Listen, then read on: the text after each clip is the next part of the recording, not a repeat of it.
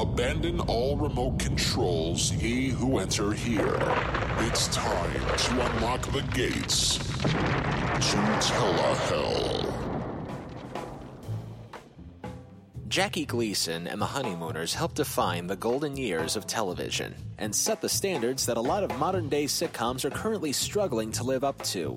Between his various variety shows and the so-called classic 39 episodes, Gleason made his mark on the public with his lovable curmudgeonly bus driver and his loyal supporting cast.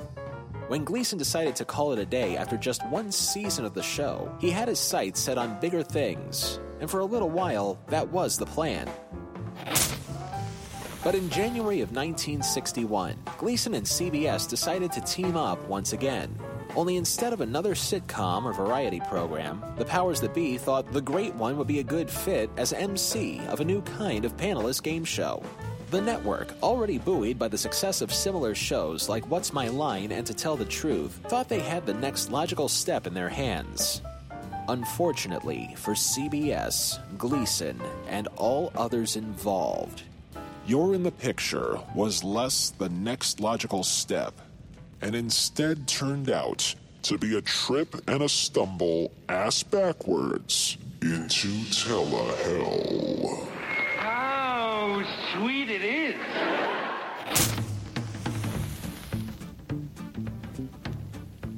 In late 1960, the TV networks were looking for shows to put on for their mid-season schedules. By all accounts and purposes, CBS, whose programming from the 50s to the 70s was virtually untouchable in the ratings, didn't really need to put anything new on in January.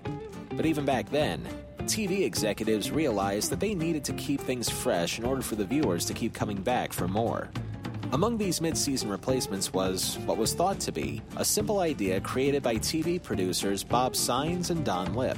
4 celebrities stick their heads through a tableau. The tableau contained a quirky illustration of a famous historical or well-known scene, and it is then up to the celebrity panel via clues from the show's host to guess what the picture is.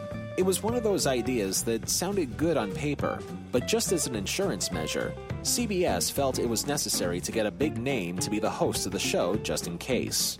Enter Gleason. A lot of people have been claiming that when they get here late, they can't get a seat down front. So starting next week, we're all having all of the front seats put in the back and all the back seats put in the front. So if you get here late, you'll get a front seat even though you sit in the back. Jackie Gleason's recent effort for CBS after The Honeymooners was a short-lived variety program that was reminiscent of his previous cavalcade of stars for the defunct Dumont Television Network.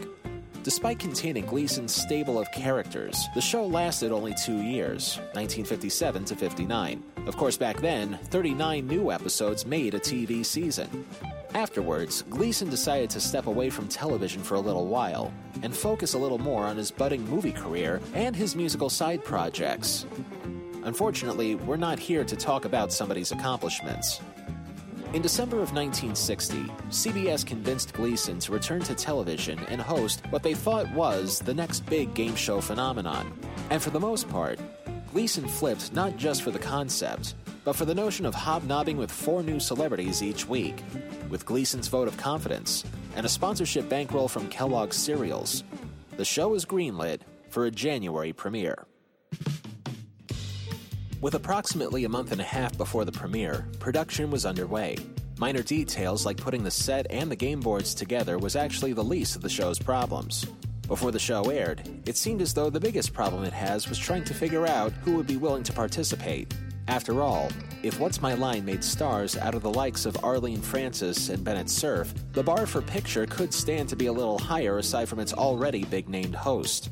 For the first episode, Gleason wanted to gun for the biggest stars of the day, including the likes of Raymond Massey, Jonathan Winters, and Lauren Bacall. But remember this showbiz golden rule. You either start in TV and work your way into the movies, or you start out as a movie star and then take it easy for the rest of the career while working in television. Suffice to say, they were never going to get Lauren Bacall in a million years. So instead, they were able to get a veritable who's who of who? Character actress Jan Sterling, best known for her Oscar-nominated role in The High and the Mighty. Arthur Treacher, who had been acting in a number of small roles since the 1930s, most notably in Shirley Temple movies. Pat Carroll, a durable character actress and comedienne who was about to land a recurring role on Danny Thomas's Make Room for Daddy.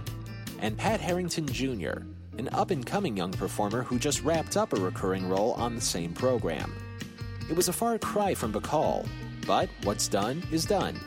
The cast is set, the set is built, the show is taped, and the premiere is ready to go. And so, my fellow Americans, ask not what your country can do for you. Ask what you can do for your country. January 20th, 1961. John F. Kennedy is sworn in as our nation's 35th president. Perry Como is on the cover of TV Guide. Kellogg's presents...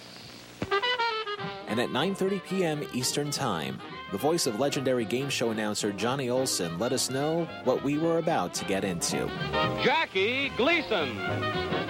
You're in the picture. And now, here's the head of our gallery, Jackie Gleason. The show begins without a hitch. Gleason introduces the panel not unlike how John Daly and Gary Moore would do on their respective Mark Goodson shows. You already heard the rules of the game, but that was in its basic form. The final product of the rules would be explained by Gleason. We roll out some pictures. The panelists put their heads into holes that have been cut into the pictures. They try to guess what the content of the picture is or what they portray in the picture. Now, if they should guess a picture, we send 100 care packages in their name. If they should miss a picture, we send 100 care packages in my name. So with this game, everybody wins, nobody loses. And right off the top, we have the show's biggest flaws explained to an audience of millions watching. First and foremost, there are no civilian contestants involved. Sure, the idea of seeing famous people playing a game together might have been enough of a reason to tune in, but usually celebrities play with civilians so that they can help them win the prizes. Even more so, there have been all-celebrity game shows where stars play the game and win prizes for contestants watching at home by random drawing. Picture didn't see it that way, and it may have cost them in viewer interest. Though not as much as the gameplay itself, but we'll get to that in a moment. Second, as noble as it was for the so-called prize of the show to be several hundred care packages being donated in the star's name, depending on who got the puzzle right or wrong, it still sort of reeked of being a cheap, albeit tax-deductible budget saver. Again, why not have the stars play for some pre-selected audience member or even home viewers? And for that matter, why not have higher stakes in store? This is airing on network television in prime time. Even What's My Line could afford to give upwards of $50 to its participants. The third flaw was the gameplay in practice, though we wouldn't realize it right away at first. Puzzle number 1 depicted John Smith on the chopping block, moments before Pocahontas came to his rescue. The stars would then spend about 30 seconds at a time asking Gleason questions about the picture they were in. Am I an individual character in history? Well, you couldn't be a crowd. That's a cinch. Well, I am an individual. Is my period of history within the past 300 years? I'm sorry, your time is up. This went on for a few minutes until... You know what? Pocahontas. You're absolutely right. Jan Sterling got the picture correct. 100 care packages would be delivered in her name. So far, so good. But then we get to the second picture of the game. And here's where we begin to go off the rails. The depiction of the song Itsy Bitsy Teeny Weeny Yellow Polka Dot Bikini turned out to be less than desirable. But don't forget, this is a song title, an American song. American song. Oh, you know this song like a bird. I know you do. I don't know. Like a bird. Oh, please. Not something for the boy. Oh, no, now, don't take bird for a clue. That wasn't a clue. I just said that. Something for the That's boy? my matter of speech. With 100 care packages now being sent in Gleason's name, they take a quick commercial break for Kellogg's, the show's main sponsor that week, arguably one of the biggest highlights of the episode. Kellogg's, good morning, the best to you each morning. K-E-double-L-O, double good Kellogg's, best to you. Getting back to the game, by now the audience seems to realize what the rhythm of the gameplay is. Unfortunately, this is a rhythm that would repeat again and again for the remainder of the show, with absolutely no adjustment in gameplay. To put it in perspective, What's My Line would break from its gameplay format at the end of the show to welcome a celebrity mystery guest in an effort to keep viewers tuned in. All Picture had was celebrities sticking their heads through a hole, guessing what picture they were in, lather, rinse, repeat. It would be easy for an audience to get bored by the lack of variety. Getting back to the show, the third picture depicts statues being dusted at the Metropolitan Museum of Art, which brings us to an unwritten rule of the game. The fact that the exact title of the picture had to be called out by one of the stars. No close enoughs were allowed. This is particularly infuriating to watch because the panel comes about 90% close to getting the full title before the band plays them off. Oh, you're so... David! Oh, Aphrodite! No. I'm sorry. But I must give you credit. You had three-quarters of the picture. Arthur is Atlas holding the world. Oh. And the title of the picture was the Metropolitan Museum of Art. Now, there was a distinct possibility of fun being had, but only among the panel and Gleason. If you listen carefully, though, with the exception of the studio audience breaking down for Gleason's outburst, how did I get mixed up with this? The audience remained largely unresponsive for most of the segment. Boredom had set in about halfway through the show, and there was still another act to get through. Following an in-show ad for some cigarette company, and note to self, induct cigarette commercials here at some point, we continue with the gameplay, or lack thereof. The next puzzle depicted a supposed kickline dance troupe known as the Burlesque Beef Trust Girls. By this point in the game, the novelty of having the panelists' heads sticking through images of things that were unconventional to others wore thin, as did the audience's patience once the game got going again. Do I work in this country? Oh, yes. I'm not the Abbey player. No, you're not the Abbey player. You're more like the baby players. A theatrical group. It's also in this segment where we get a near-fatal communications breakdown between the panel and Gleason, arguably the other big highlight from the episode. Ringling Brothers, Brown and Berry, the fat ladies in the circus. The elephants in the circus. 4 lady elephants in the circus. Hold it, wait a minute. All right. The Peter sisters? No. The what sisters? The Brother Sisters. The Brother Sisters. All was going chaotically until Arthur Treacher gave us the show's second and final correct answer. Watson's Beef Trust. Wait a minute, you're absolutely right. Billy Watson's Beef Trust is the picture.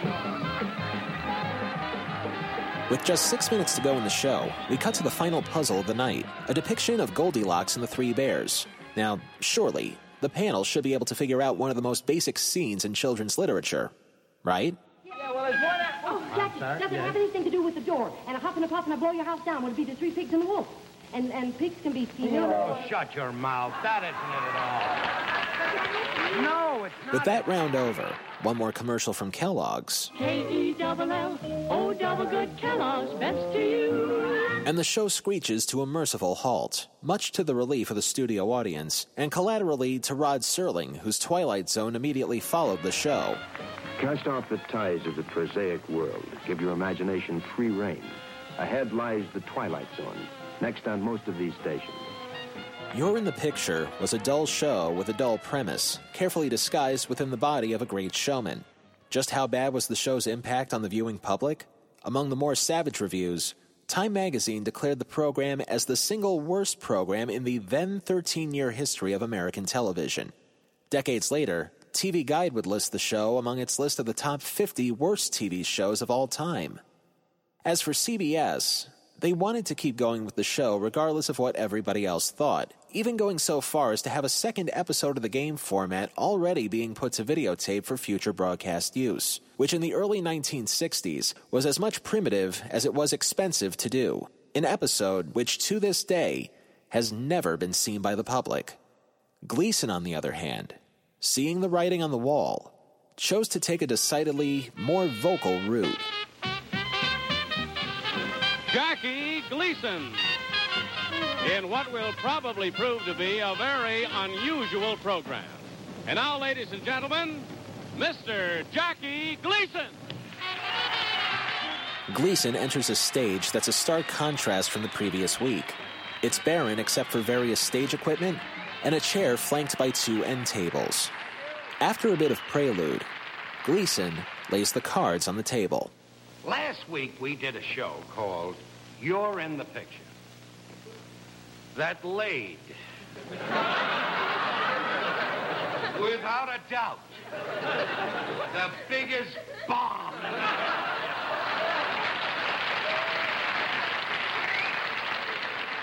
For the next 30 minutes, Gleason laments on just how poorly received the previous week was. To his credit, Gleason does at least acknowledge that the crew he was working with were well experienced, and that they're practically feeling the same kinds of pains. Gleason then goes on to explain how fickle the business of show can be sometimes, from the dubious success of the Ernest Borgnine movie Marty to the story of a failed Broadway show called Keep Off the Grass. Gleason then goes on to explain to the viewers just how easy it was to fall for the idea for the show. Now, for instance, when they came to me with this idea, you're in the picture, this guy came in and he demonstrated this game. And I want to tell you, we fell down. You know, it was a board, as you saw last week, and everybody stuck their head in and they had to guess what the thing was. Well, we were hilarious. It just caught on. Gleason then proceeds to remind the viewers of what they missed the previous week by rolling out the Pocahontas puzzle once again. But this is it. Now, if you looked at that, wouldn't you say that was funny? Gleason then goes on to call out the critics who panned the show, though perhaps called out might not be the best choice of words, since this was one of the rare times in show business where an actor actually agrees with the negativity. It's here where we get what is probably the best part of the entire program. The part where Gleason tries to figure out who gets the overall blame for the show. Before I read you the reviews, I'd like to tell you another thing an actor does. He tries to find out who's to blame for this. So I'm sitting there grumbling to myself after the thing, who's to blame for this? I finally found out the guy to blame for this whole thing. Just before the show goes on, there's a guy that says, "You're on the air." That is the dirty part. After a brief interlude for cigarettes, Gleason further laments on things by trying to find the positives in the program, of which there were predictably few, yet not few enough. So I walked up to one of the stagehands and I said, well, Charlie, how'd you like the show? He said, boy, you look thin on a monitor. This is it, folks, when they say that. We get one more commercial for Kellogg's after that. K-E-double-L-O double good Kellogg's, best to you. And afterwards, we get to the closing piece of the program, Gleason's recollection of his first movie role, long before the Honeymooners or even the Cavalcade of Stars even existed.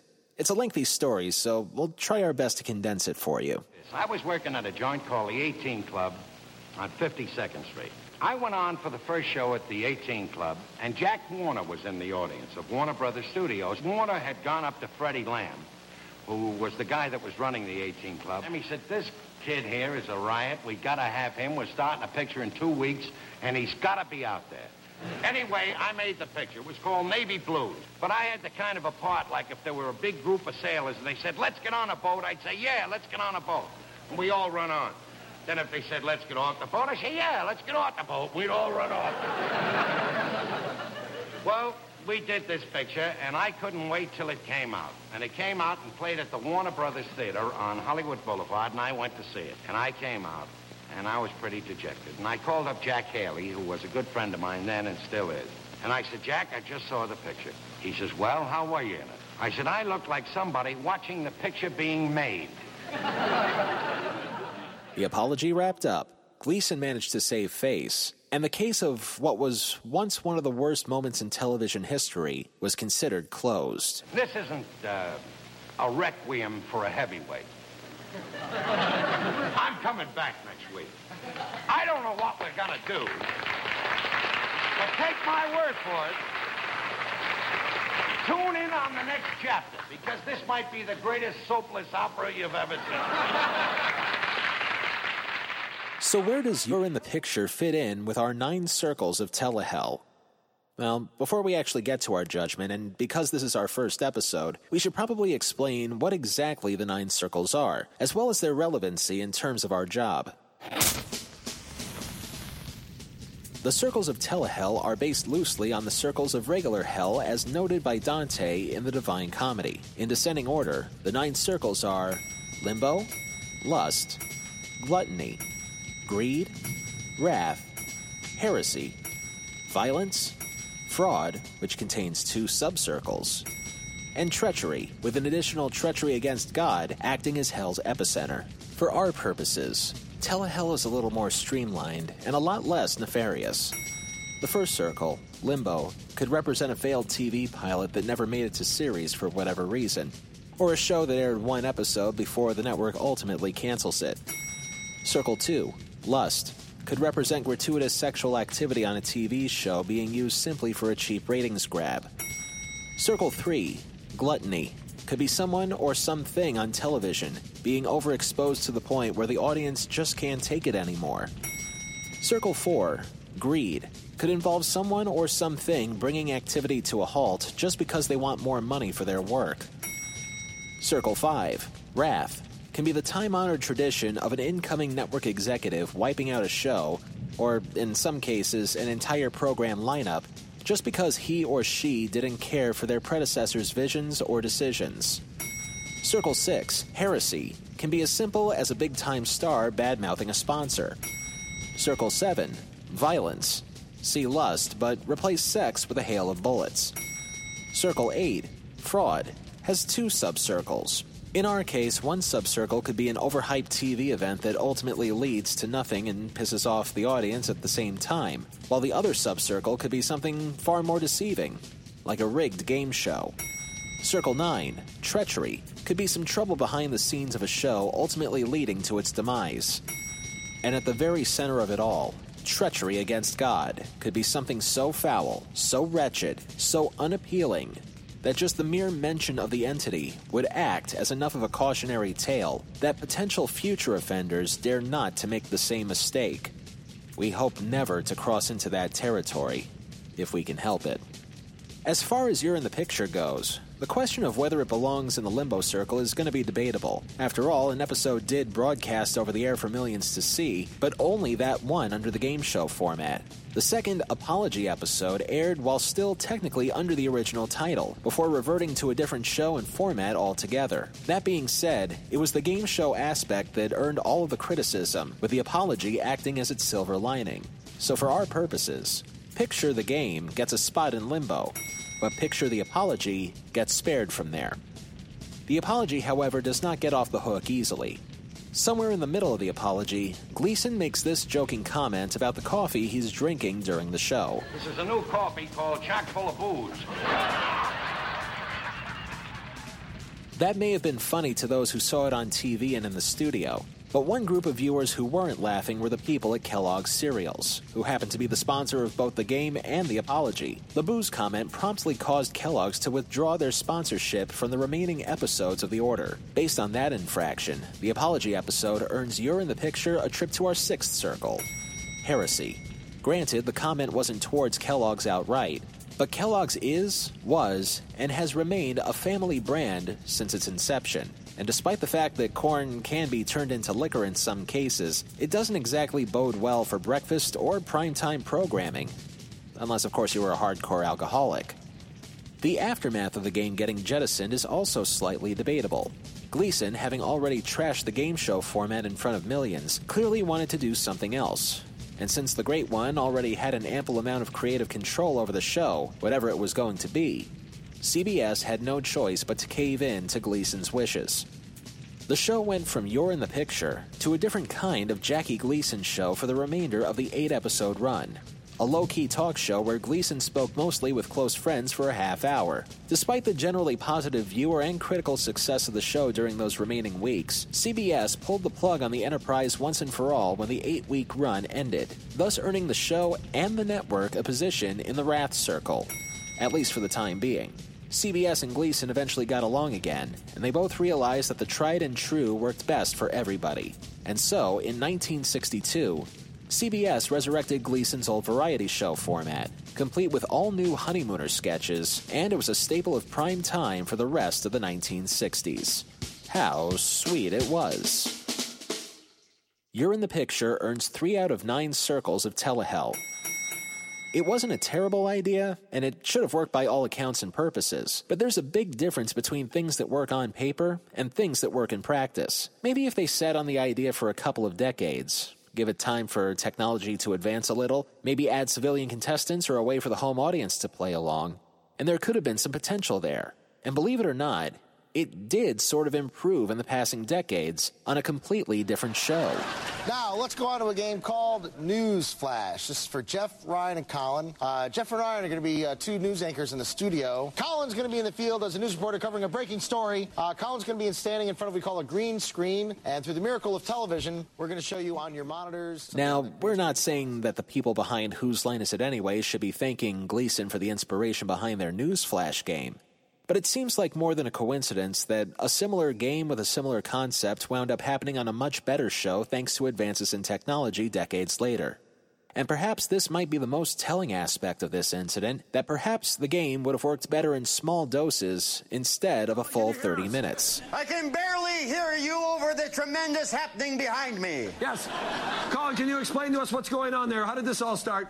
It all started with a tribute to Norway. And then this all happened.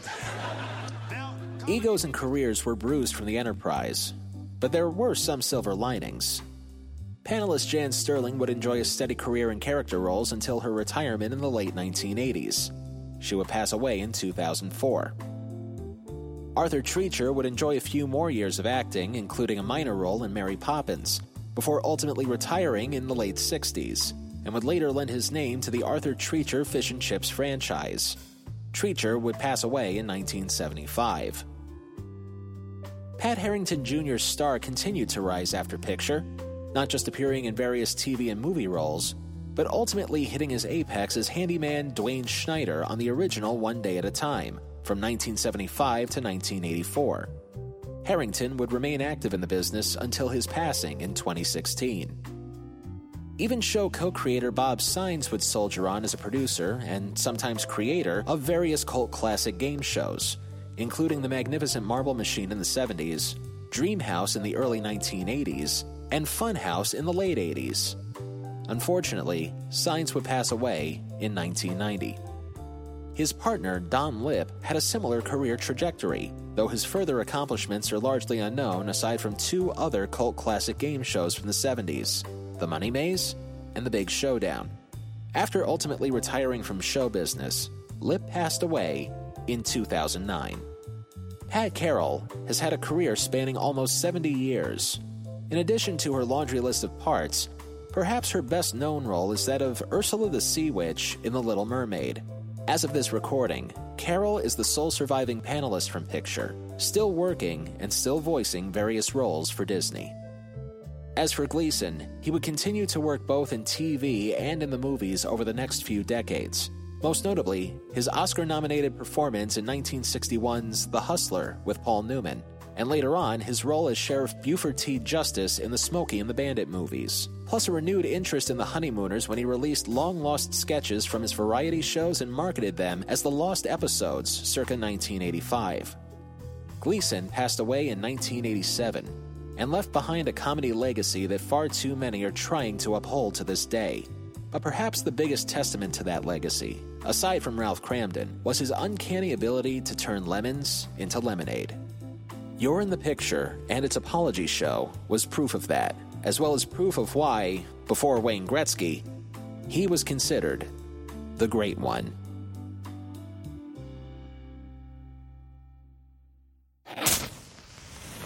Next time on Telehell, every other week we will put on a mini-sode that hopes to pick apart the in-between things about television that sometimes get under our skin, whether it be an infamous TV blooper, or technical difficulties, or even a certain commercial that always bugged us. In the case of our next subject, a man who has never eaten a particular burger in his life. Stay tuned and start asking yourself this crucial question. Aren't you hungry for Burger King herbs? Until next time, if it's not in Telehell, it's not worth a damn. Telehell was written, produced, edited, and narrated by me, Justin Hart. All clips used in this program are protected under the Fair Use Doctrine of the U.S. Copyright Act of 1976, and all clips used come courtesy of their respective companies and owners. Some of the music used in this program comes courtesy of YouTube and their audio library service. And very special thanks to David Downs for providing us with the episodes of You're in the Picture. Without him, this program would not have been possible. Telehell is a production of Horton Road and is distributed by Libsyn.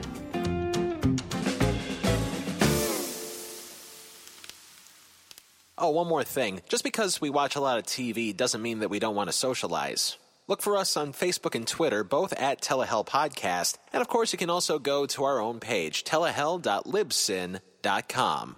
And don't forget to like, comment, rate, and subscribe to us on Apple Podcasts, Spotify, and Libsyn. Just search for Telehell.